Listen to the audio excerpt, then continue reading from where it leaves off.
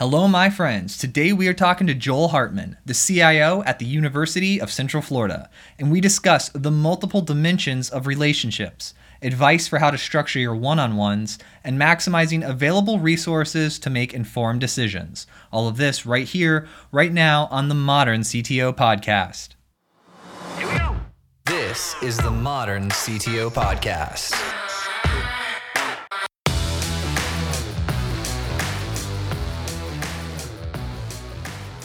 Hey, Hello. this is Joel. Is this Joel? It is. How you doing? I love your name. Yeah. You can only have two Joels on the call, right? So we reached our limit.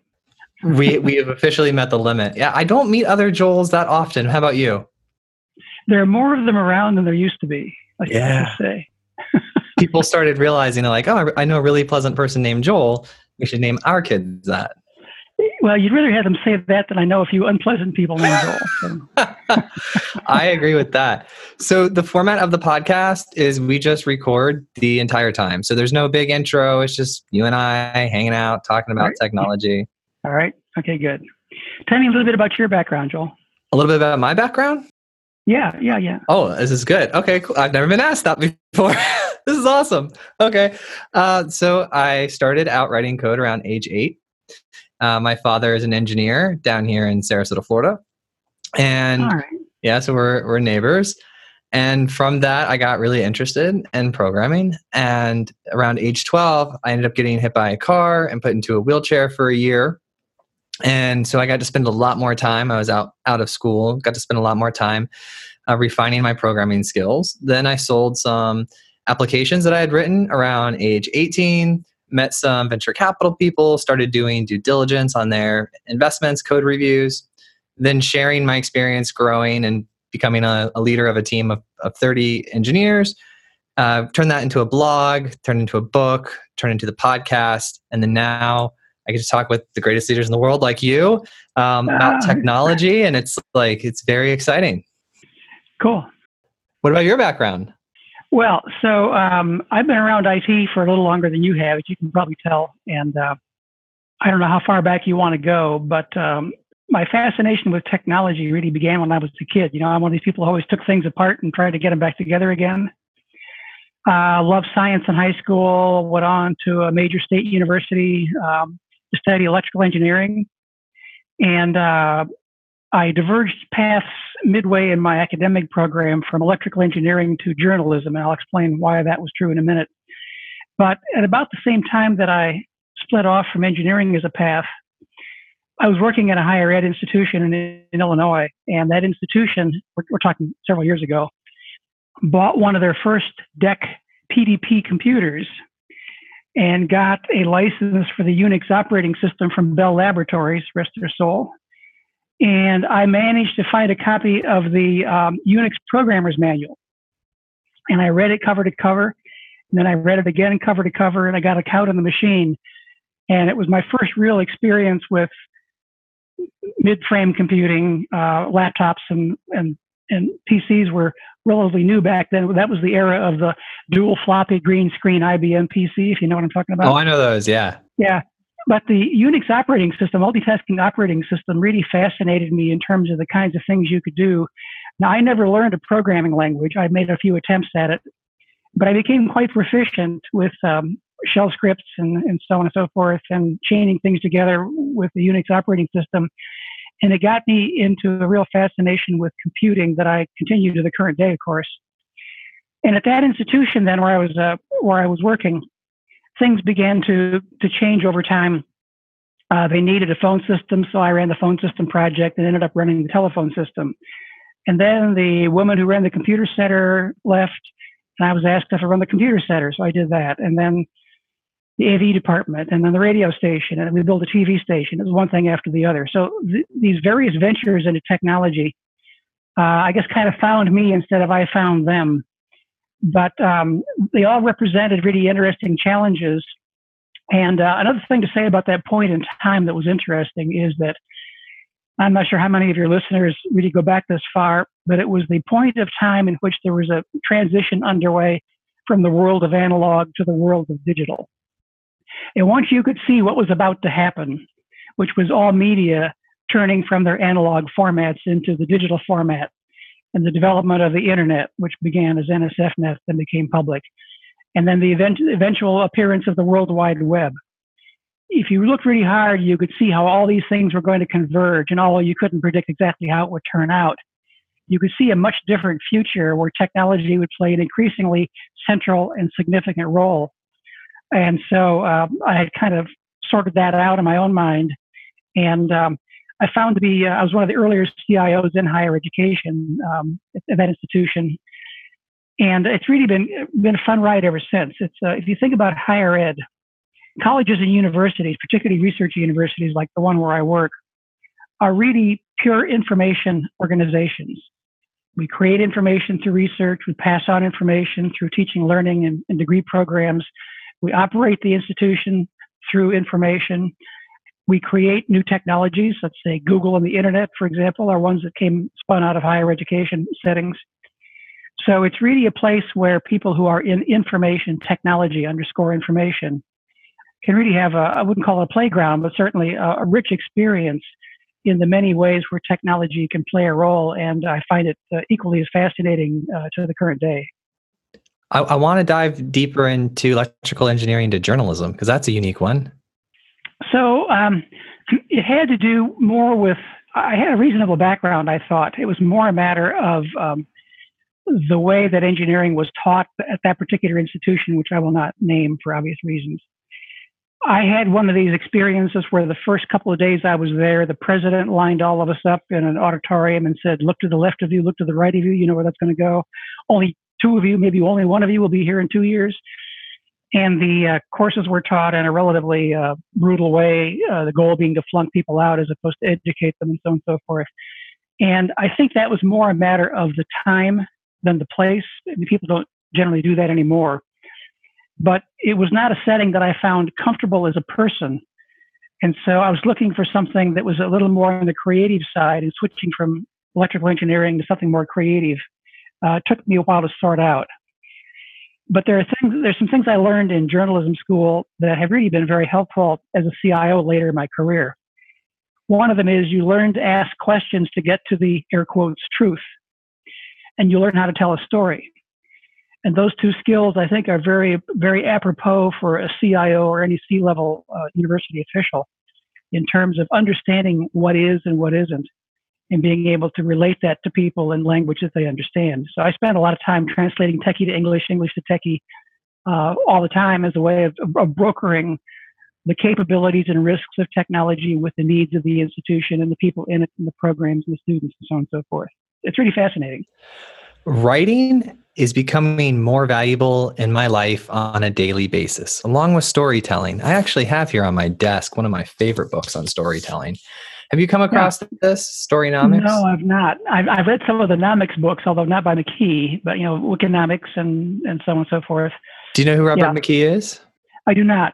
So he's one of the most famous script writers. Like if you look at his work, it's like you've seen half of his movies or half of the content he's produced. And so he describes, he's like the most known person for describing story like in film.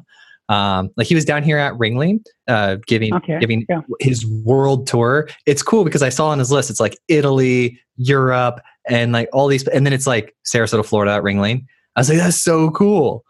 But then he wrote a book about marketing and how to tell better stories. But to your point, when I saw that engineering to journalism, my first thought was what I learned, like writing my first book. It was super difficult, right? But going through that process with a writer and learning how to articulate what's in my mind out onto a page is something that has been immensely, immensely valuable. And so you found that to be true as well? Yeah, if you think about you've heard the phrase from the back room to the boardroom regarding IT and the career of IT professionals. And really what that means is that in the early days of IT and higher education, IT practitioners were back there running those big, loud, hot machines. And every so often popped out to ask for money or something, but basically were not strategic within the framework of the institution's goals and directions other than keeping the lights on, keeping things running. And obviously that's changed as technology's played a greater role in all aspects of university operation, I would say American life, writ broad operation. And so many CIOs then have made the transition over the years from the person who runs all the backroom stuff to the person who sits at the president's cabinet or meets with the board of trustees and so on and so forth. And so the skill set has really had to change from technical skills, pure technical skills, programming and operations and things of that kind, which are important, but not necessarily the purview of the CIO anymore. The CIO's job is to understand the needs, goals, trajectory of the institution, the agenda of senior leadership, what the institution is trying to accomplish, and then orchestrate a set of services and resources and a team to run it that can fulfill those goals. So a consultant which told me a bit of good news, of important news, I should say, which is you don't want to be the IT person at the table who understands higher education. You want to be the higher education person at the table who understands IT and be seen as a professional as opposed to the IT guy, the IT girl, and so on and so forth. I think there's some truth to that in terms of credibility, impact, and storytelling. I fully agree with that. And I like that you said that, because one of the most common questions we get from the audience and the website is, what are the roles and responsibility of a CIO or a CTO?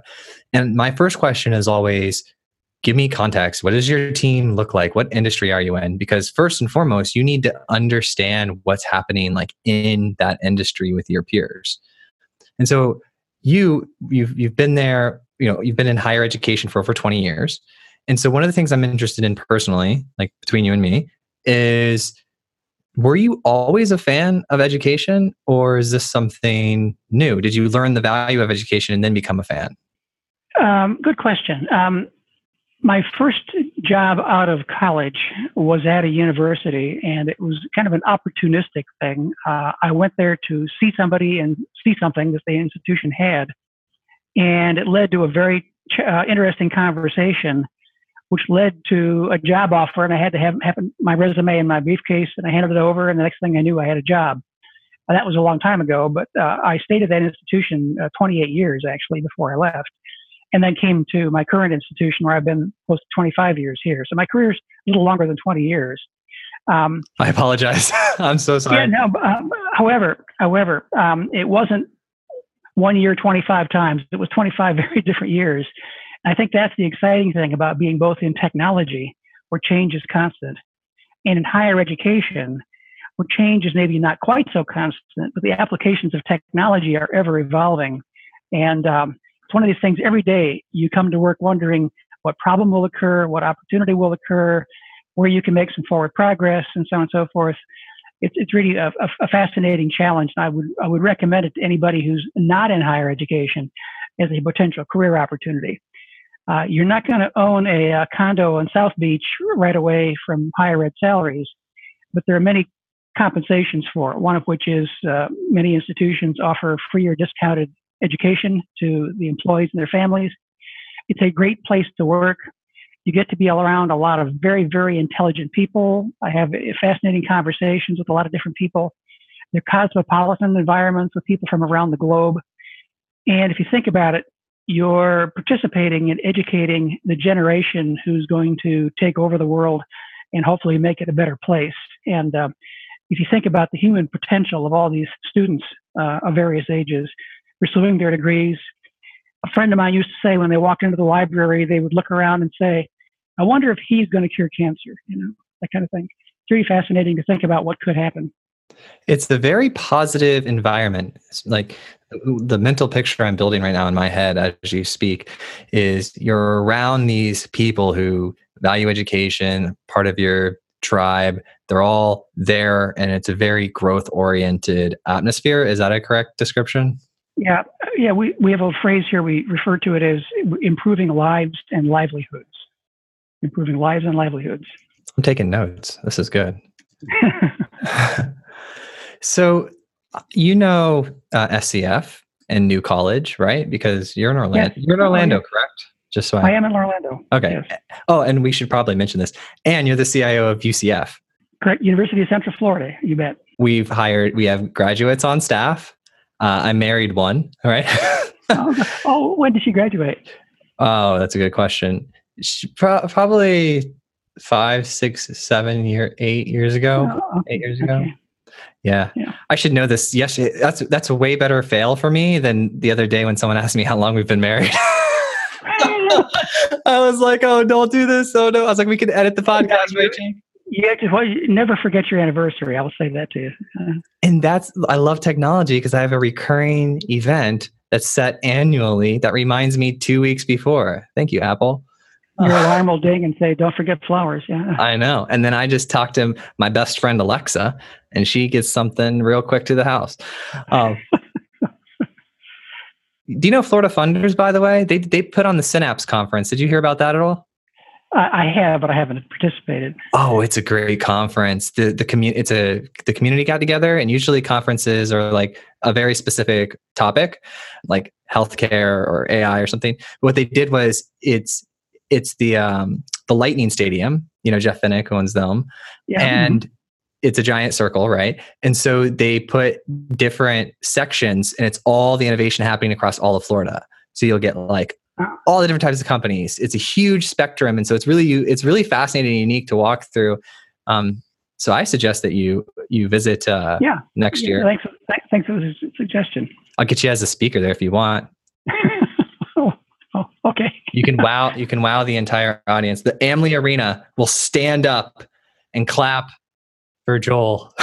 No, they'll clamp their hands over their ears is what they'll do. No, I doubt that. No, so when I brought up the Ringling and SCF and New College, it's because I got to be the token young kid on a think tank. So they put together a think tank of like all these really like, it's the presidents of the college. And you see all these like really well-established people. And it's just like Joel. It's like, it's me. Well, but we're in this think tank, and I want to get your opinion on this topic because I very much respect your opinion on this. They wanted to know what makes for an educated person. that's a really good question. I mean, it's like the challenge of measuring learning, right? We all talk about measuring learning. Did somebody learn something? Is a degree worth something? What did you learn in your degree? And those kinds of things.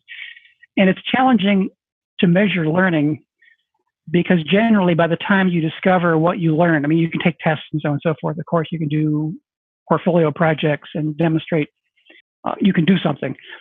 But I think the real question of learning is what happens later as you begin to apply it. And my sense is that education is one of the most valuable commodities that's available anywhere because A, once you've got it, no one can take it away from you.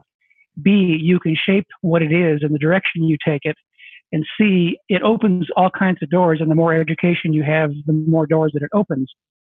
And I guess as my own path suggests and many others, is that you never really predict where you're going to be, but the more education you have, the more possibilities are open in front of you as you move forward. And one of the things that's scarcest in life are choices, options, opportunities. So I always think of education as an amplifier for opportunity down the road. And along with it, I think you learn the ability, particularly with all the information that's online today and the tools available, is it facilitates lifelong learning. For example, I was just before our podcast today, I've been spending time on an online course, taking a pilot training course because I want to fly drones. So What? That's awesome. Yeah. You want to fly drones with me? I've got some drones. Yeah. Oh, what do you have?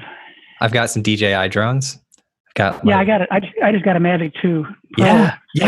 I'm gonna get my FAA 107 and fly it commercially. So. Oh, that's beautiful. That's awesome. Yeah, you know what? There's actually I was talking with the CIO of the Sarasota County, and he was telling me, he's like, yeah, all of these technologies that you think you'd just be able to deploy in the county, like you have to follow the regulations. Like we want to take a picture of the roof. We can't just, because we're the county, we can't just do it. Like we have to have the certifications and yeah. Yep. So when I saw your career, the first question that I had is the distance. And let's separate because you've got 2 20+ year sections of the career. So I think you'd be great for this. So the second section, the most recent one, the one that you're in right now, technology has moved very fast, at least in my opinion. And it's changed a lot of things. But is it moving faster than it did in the first chunk, or is it the same speed? So that's an interesting question. And if you think about, I would look at it this way.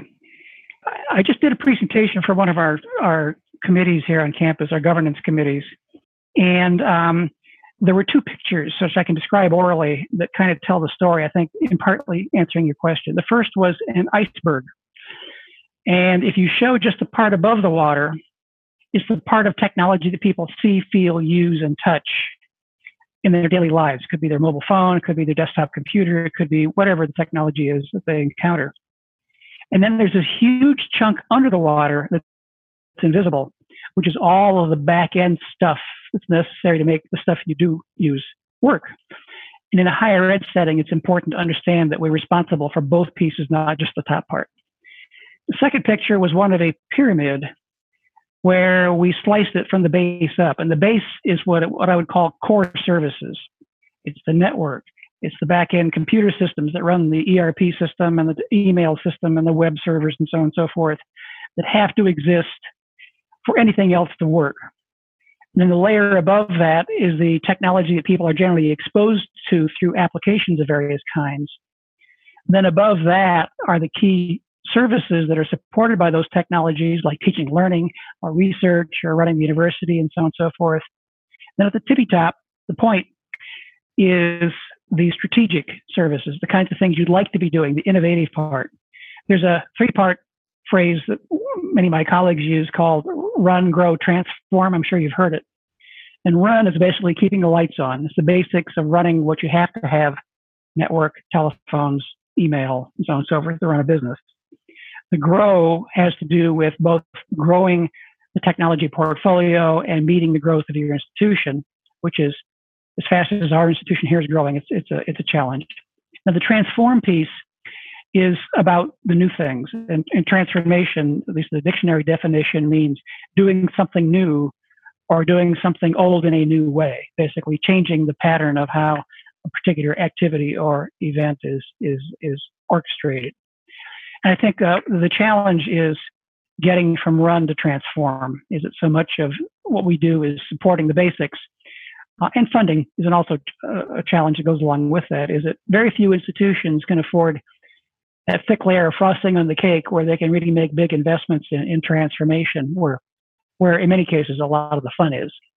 I haven't actually heard that before. So I was taking notes, like, this is super useful.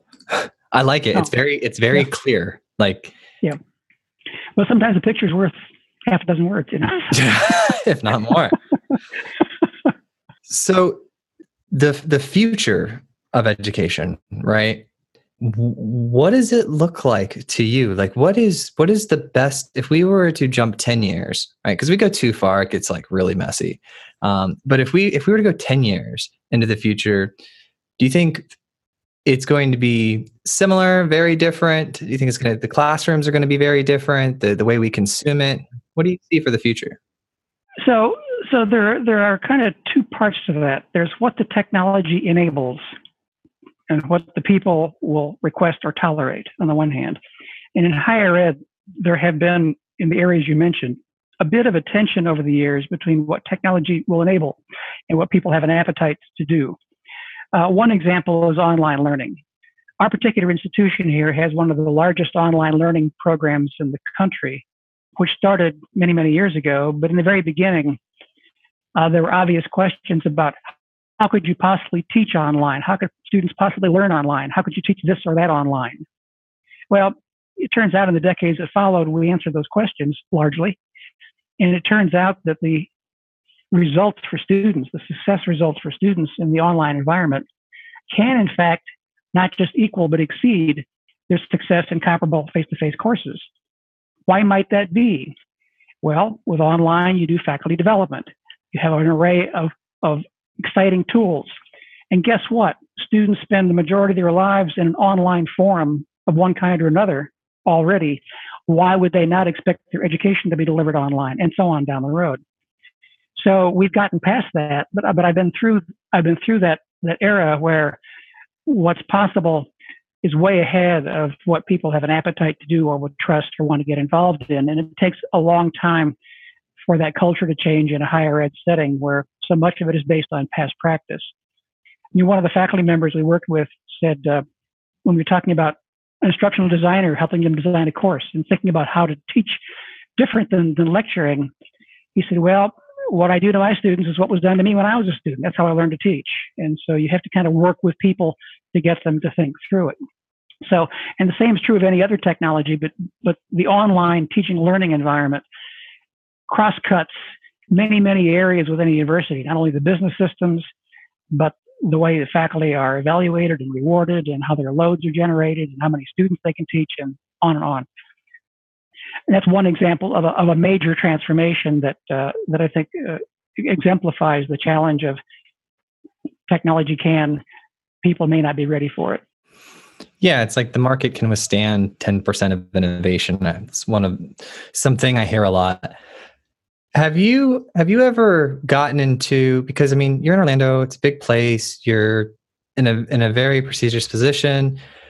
Ed tech is huge. Have you advised or experienced or helped or discussed any of the ed tech companies locally? We have our relationship with our key vendors, we try to frame as more of a partnership relationship than a customer-vendor relationship. Again, I won't name companies on your podcast, but we have an MOU with a major software company whose name you would immediately recognize, where we're co-investing in some innovative projects like a mixed reality laboratory. Ooh. And a massive amount of research data that's about to go online for researchers to access, and device technology and so on and so forth. So limited resources, but a lot of opportunity. We have tended our institution to focus on a set of core things and try to go deep on those, which includes staff training, staff learning, staff engagement, and then leverage those to the best advantage possible to fulfill the widest spectrum of applications, as opposed to have a million different ways of doing something and have to find a way to support all of that. For example, we have, and most institutions, if they did an inventory, would find how many CRM systems do you have? And I know some institutions where it's a double-digit number. Well, that's interesting, but it also indicates that there's a missed opportunity there in terms of getting people together around some common platforms and leverage those platforms and leverage the licensing and so on and so forth to economize. Your question earlier about technology, where's higher ed and where's technology going to go, is the other one I think that you mentioned, classrooms, that actually you can see a path forward with is, if you think of a traditional classroom, I mean, the classrooms where probably you and I went to school, they're rows of seats, or maybe it's curved for an auditorium. There's a person in the front who's the smart person, and then there's the people in the back, which is us, which are the not so smart people yet. And then they talk to us for 50 minutes. We take notes, show up and take an exam, and that verifies whether we understood what they said or not. We read the book, we communicate with others. More of a formal transmission of knowledge format. The way that's changing is with active learning. And the idea of active learning is that the classroom has no front. The furniture is not fixed. And that when you walk into such a classroom, it's the students who are working and not the faculty member. That person is coaching, facilitating, explaining, and so on and so forth. And by active engagement individually or in groups, the students then not just hear about what they're learning, but experience it, work with it, challenge it, tell about it, and learn through doing as opposed to listening. And yes, we're in the process of converting a number of our classrooms into an active learning format, actually big time, recognizing that many faculty either aren't prepared or aren't willing to go from where they've been into that format in one jump. So we're setting the classrooms up so they can be used in the traditional manner, and then they can adapt as they go forward and evolve into a more active learning format as they begin to learn the tools and techniques and see if it works for them and their students. So I'm curious to know about relationships, right? Because they're very important. Relationships with your team, relationships with your peers, important for your career. And I'm curious, like, what are some of the big areas that you've learned, or the big things that you've learned around the importance of relationships professionally? Yeah, I think it's worth thinking of relationships as having multiple dimensions. The relationships with those who report to you directly and who work under them in your organization. Your relationships with those in the institution who are the same level that you are, who share a common goal of working together to advance the business. Those above you that you report to or are accountable to, including governing boards and provosts and presidents and so on and so forth. And then outside parties. Higher ed is certainly confronted with accountability all the time in terms of state organizations and auditors and so on who you have to work with. So there are these many dimensions of relationships. And I think it's important to be able to work with all of those in at least as successful a way as possible. Not all of them are obviously successful. And where there are issues or challenges, a relationship issue with a peer or a subordinate or even a boss, to have strategies to deal with that. Everybody wants something, okay? And I think understanding what that is and how that shapes their behavior, pro and con, gives you a way of opening a channel of communication where at the best of times, you're both in the groove, you're both pursuing the same goals, you're both making progress. It's a positive, happy relationship. The opposite being not so positive, not so happy, but at least you recognize that you both have a job to do and can perhaps agree to stay out of each other's way and go forward. Universities are big places with lots of different personality types and so on and so forth, as are other businesses. And it's just over time, you kind of learn how to work with those you can, have a detente with those you can't, and avoid the ones who you can't possibly work with. That is amazing that you brought that up, because this morning, Jake, our producer, and I, we were talking about advice and things to include in our in the new book that's coming out. And we had this concept, it was like a plus sign, like a cross, right? And then we had people, next generation, your peers, and the people above you, and you essentially just like articulate that. Yeah. The technology turns out to be the easy part. And the people turn out to be the less easy part, because people are very complex individuals and they're affected by a lot of forces, some of which are technology forces, as it turns out. And it's just, you got to find a way to get along with people if you're going to get business done, particularly at a C-level position, and to recognize that we all have a job to do, and sometimes we work collaboratively together, sometimes we don't. But by and large, constructive relationships are increasingly important, both for the sake of the organization and for the sake of the IT community within the organization. I'll give you a for instance here. When I came to this institution, there was only a small central IT operation and nothing out in the institution, which was moderately large at that time. It's about 3 times that big today. But you could see where things were going. The growth in technology and all these problems ending up in one person's desk was just not going to work. So we put in place a distributed IT framework where departments and colleges had IT units. We had the central IT unit. We worked very hard to collaborate across the campus to keep everybody working together toward common goals and make sure things don't break because somebody goes off the ranch. That worked for many, many years, until I began to get requests for new and expanded server rooms multiple times a month. I said, what's going on here? And it turned out that the distributed IT workforce collectively across the institution had become larger than my own central IT workforce.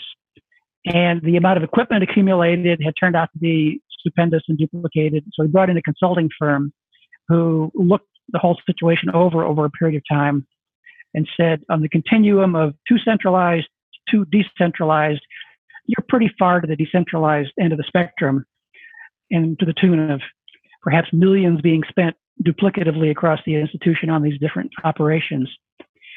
So a few years ago, we created an initiative to recenter the IT organization into a new central IT operation. And I talk about human relationships. That's an interesting challenge for human relationships, because you've got to convince the IT workforce to give up their server rooms and move their stuff into the central shared services center, And you got to convince them to come work for the central IT organization, and you got to convince their bosses to turn over the money and the administration to bless the initiative, and so on and so forth. So, given the size of our university, I've treated it as a coalition of the willing operation. We've established a foothold. We have a number of colleges who come on board.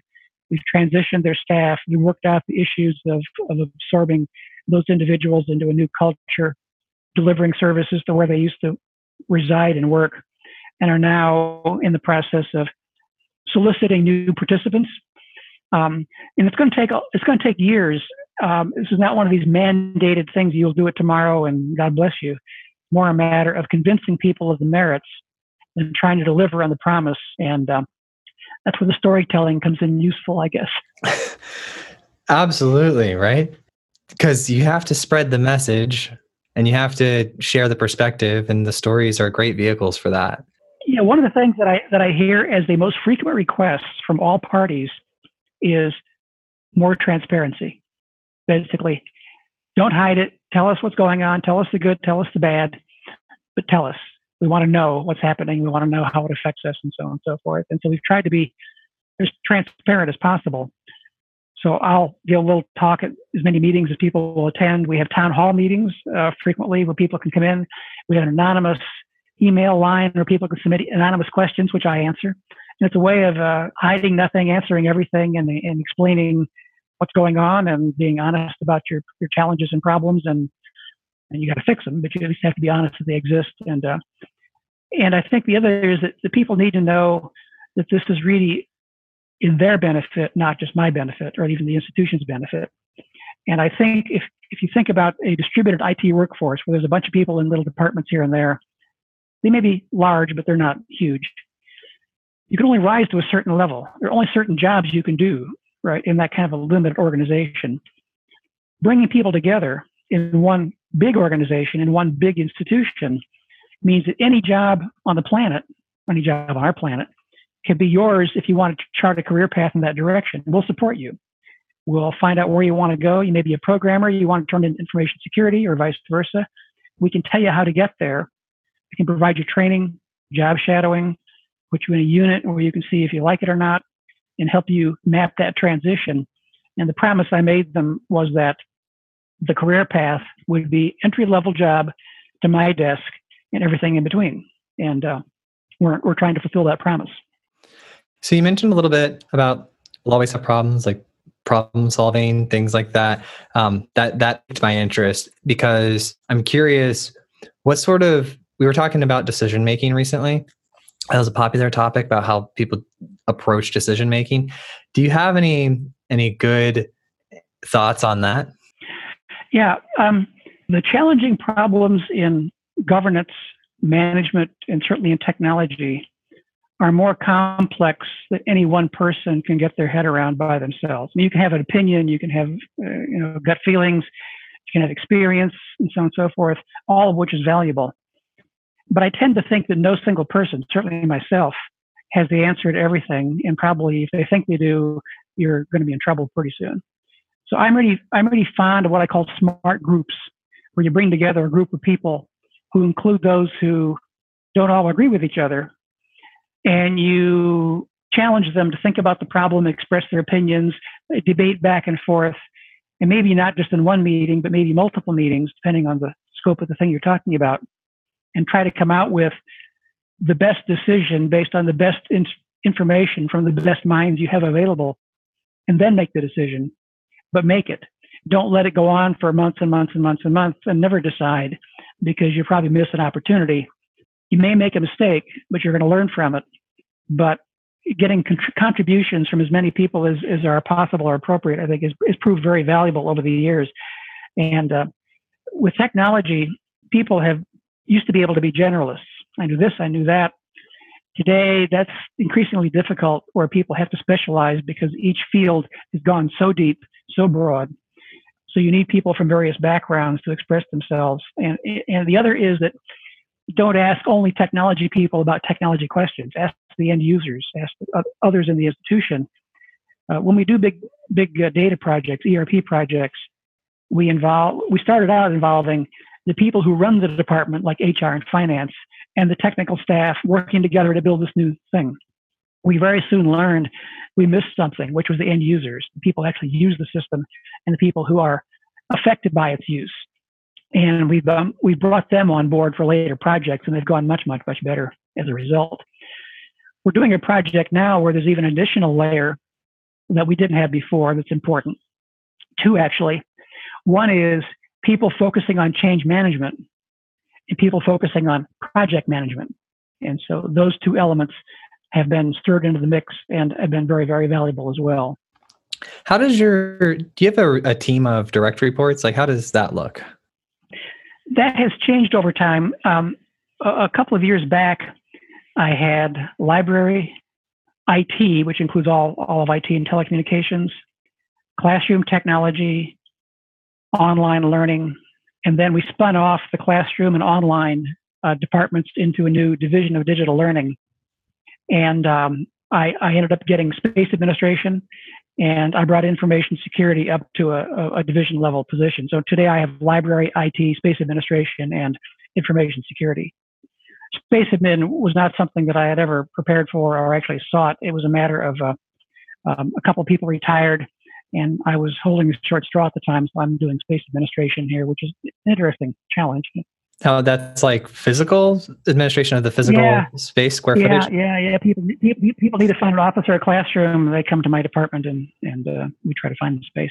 See, I thought you might be working with SpaceX and Elon Musk. No, not that. Well, we have a lot of relationships with the Space Coast. In fact, we have we've had some of our equipment in missions, and some of our researchers doing NASA projects. Oh yeah. So do you have people? Do you have is it you and then you have a person that helps with the space administration, library, and IT? Do you have a group of 5-7 people that you mentor and grow?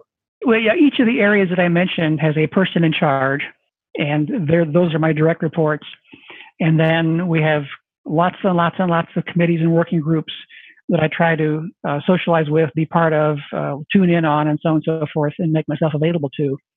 But they're the ones who run their departments, and you try to pick people who are obviously qualified and competent, and give them the best support you can give them. It all works out. How do you go about coaching them up? Do you have a monthly one-on-one? What's your philosophy on that? So we have I have a weekly one-on-one with each direct report. And then we have an executive committee where we all get together with some other of our staff, and we talk about division level goals, tasks, responsibilities, deadlines, or challenges. And then we rotate. Each unit hosts one of those each month, and so on and so forth. It has to bring all the cookies and sodas. And then we do a going around reporting from each unit, so everybody knows what the others are up to. So that's how we do it. And it seems to work pretty well. I mean, you form a tight bond with these people, as you have to, because your success and reputation depends on how they do their jobs, and their success and reputation depends on how they manage their resources and funds and so on. So it's something where you're always fine-tuning and so on and so forth, but it's an opportunity to grow collectively together. Now, without a doubt, there's someone listening that just became a leader. It's one of the most common ways people find us. They get promoted into leadership, and then they start looking for resources, and they find and start listening. And hypothetically, this individual, new leader, is going to start doing their first direct report one-on-ones. What advice would you give to that person about the relationships, the dynamics, and how to structure that one-on-one? With those who report to them? Yeah. Well, I would say it's important to understand what your job is first, and what success means to you and to the organization you work in, is what it is you need to do, and how well you need to do it, when you need to get it done, and what you have to work with to make it happen. And then communicate that to those who report to you, so they can translate those same goals, values, limitations, concerns, opportunities to their workforce. And the most important thing is that you understand it correctly, communicate it correctly, and they get it and know what it is they need to do, and you agree on that. You can turn those into then metrics for evaluation. I asked you to do this. You said you would do it. It happened. Checkbox. Didn't happen. Let's talk about it. Okay. And so those kinds of things give you an opportunity to have contextual conversations about what is the job, how did the performance go, where can we all improve, did I not make it clear, to you, and so on and so forth. And it's just a way of building of an effective relationship. So much of it is you have to assume you're hiring qualified people. Why would you not, right? So the trick then is, if they're qualified, do you give them what they need to succeed, and do you communicate what the path is they need to follow to exercise that? And you find out often that a lot of it's on you. I didn't really make it clear to them, and they did what they thought I said, but that wasn't what I meant. So Communication, right? Yeah, communication, pretty important. I like that. I think that's fantastic insight. Now I'm going to give, as we start to wrap up here, I'm going to give you another hypothetical situation. Let's say I introduce you to Douglas Terrier, right? And you guys end up hanging out, you hit it off, he's touring NASA, and he comes across this one room and it says top secret. He's like, hey, you want to check this out? And you're like, sure. So he, does his retina scan, you go through, and he's got a time machine. And this time machine allows you to go back to the beginning of your career, the very first time that you became a leader, and give yourself, one piece of advice. What would that be? Yeah, that's an interesting question. And in fact, if I had that opportunity, I would turn the time machine and go the other direction. I love it. And the reason is that the future can't happen fast enough, and I would like to see what's out there ahead of me. But to take your question as you asked it, there's nothing major in my past that I think I would want to change, in that it all collectively led to where I am, and I'm satisfied with where that is. I mean, I don't have any, gee, I wish I'd done that, or I wish I'd done that. Yes, I could have, picked a different degree program, or I could have done this, or taken a different job. For example, if you chose to go into public service, like higher education, versus the commercial world, that's a pretty big choice, because the two environments are very, very different, and the opportunities are very, very different. And I'm glad I made the choice I did. But others would say I would never work in higher ed. I would work for Google's on and whatever, and earn $1 million. And good for you. So I guess what I would say is that if you begin to make bad choices, you will soon recognize it. And the goal is, can you figure out how to make better choices in the future? But I don't believe in going back and tinkering with the past to change things. And if I could, I suppose I might have. But I'm not tempted to do that. I'm really more tempted to say, what's happening in 5 years? What's happening in 10 years? And I want to come back now and do something now that will influence the future, as opposed to tinker with the past. So then let's serve that question up. Now the question becomes, you get to go one spot into the future, hang out there for 10 minutes, and come back. How far do you go? Where do you go? Yeah, it's a good question. So there are kind of two choices. You can visit your own future, or you can visit somebody else's future, and learn from that. And that's an interesting choice. If possible, go both places, of course. But I think it might be interesting to go into your own organization's future and see what happened, and then come back to the present and say, gosh, I better never do that again. Or here's an opportunity. Now that I know it, I can seize it, and I'll be a hero or a heroine, and make something positive happen. There isn't really a single future. There are many, many, many futures out there, and the goal is to, as they say in the movie, choose wisely which path you take. How far would you want to go? That's a good question. My concern on going too far out is to end up in a not very good place. Yeah. Global warming, who knows? Asteroid plant, who knows what would happen? Maybe 5-10 years would be about right. Yeah, and that would withstand anything you could learn to implement and make it useful, right? And if you think about 10 years, if you think about 10-year intervals in the history of technology, about every 10 years there's a black swan event where something pops out that you would not have anticipated, like the internet, like the iPhone, that kind of thing will pop out and have a major impact on things that you could never predict. But there it is, it happened. And the impact could be huge. And you can take that knowledge back and prepare for it. Ooh, you've thought about this, man. I have thought about it. I like, you know what? That's one of the most unique ones I've ever. You're right. The blacks, you would go forward, find what the Black Swan event was, and then come back. You could be in that area. And you could also invest, right? Could Yeah. you not do that? Yeah, you Right. sure could. Like if you popped in here and you saw, like, you just were 10 minutes on the corner and you saw all the Ubers and Lyfts and all the ride sharing concept, and then you went back, you would just be like, all right, let's go invest a little bit in every ride sharing company. I don't think I would have done that quite. I have others in mind, however. that I Oh, might which have ones? invested. Share. Well, I would do the Microsofts, the Googles, the Apples, Okay. those kinds of blue chips. What about Bitcoin? No. No? No. Even I tell you the problem. Well, look, how many of the Bitcoin exchanges have been raided? Pilfered. I guess is the word I'm looking for.